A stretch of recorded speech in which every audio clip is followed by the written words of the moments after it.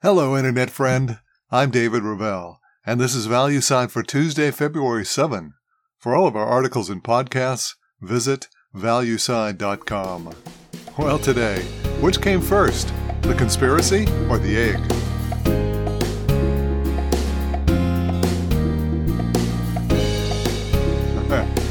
I have to confess that I'm an egg for breakfast person. A couple of scrambled eggs, a slice of toast, and I'm good for the day. So all of this news that there's something going on in the egg world certainly has me concerned. I've really noticed the egg crisis at the supermarket, where here in Pennsylvania the price of a dozen eggs has nearly doubled over the past year. And that should be our first clue. As anyone who follows the markets as we do will acknowledge, price conveys information. Generally, as prices rise, like our favorite breakfast food, something is happening with the supply side. The fact that prices have increased dramatically throughout the nation tells me that we are starting to feel an egg shortage nationwide. And that's what our media is telling us.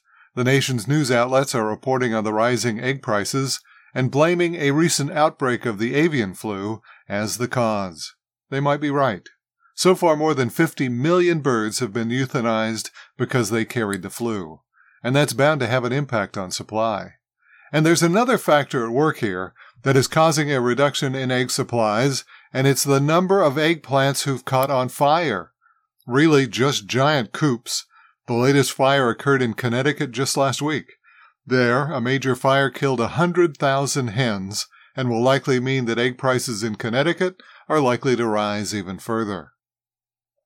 And that's not a conspiracy theory. It's a simple statement of fact. A fire did occur, which did wipe out 100,000 birds in Connecticut. Where the conspiracy comes from is the assertion of whether or not this was a wanton act. Is it possible that someone or some group is destroying our egg supply? I can see why people may think that's the case. In the last couple of years, there have been over 100 eggplant fires in the country, and anything is possible. It's the question that I propose we ask today. Is there a conspiracy to destroy the egg market? To answer that, we'll turn to the nation's #1 egg producer, Cal-Maine Foods. Now, you may not know their corporate name, but depending on where you live, you'll be familiar with their two most popular brands, Eggland's Best and Land O'Lakes. Here in the Mid-Atlantic region, Eggland's Best is by far the dominant brand of eggs and is featured in every supermarket that I visit. Cal-Maine sells 1 billion shell eggs each year and has a 20% market-wide share.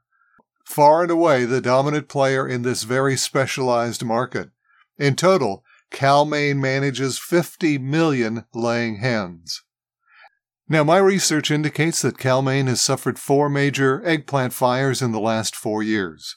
Incidentally, Cal-Maine does not disclose their plant fires in any of their public financial reports, so if you should find a fire that I missed, please post it in the comments below.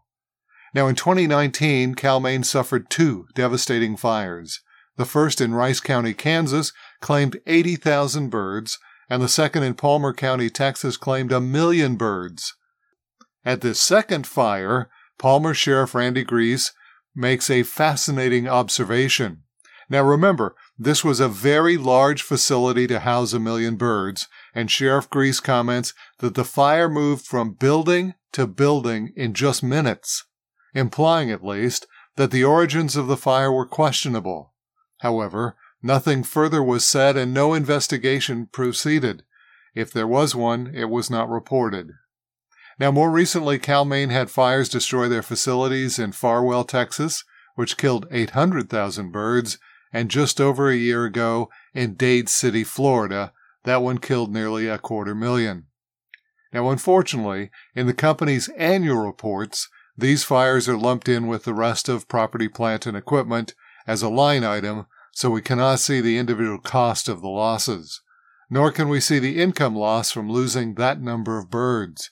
But it certainly helps explain why the nation's largest egg producer may have been under some cost pressure over the last few years.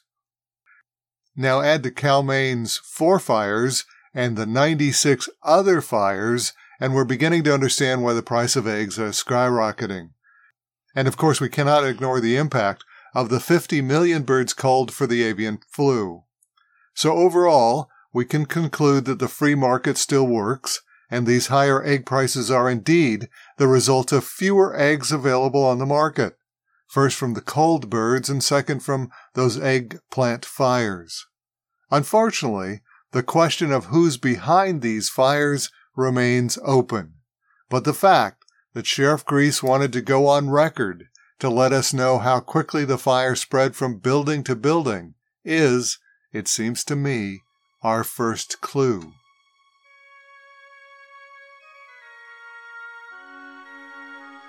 And that's the Value Side for Tuesday, February 7. For all of our articles and podcasts, visit valueside.com. I'm David Ravel. Value Side is independently written and researched. The views expressed are strictly my own.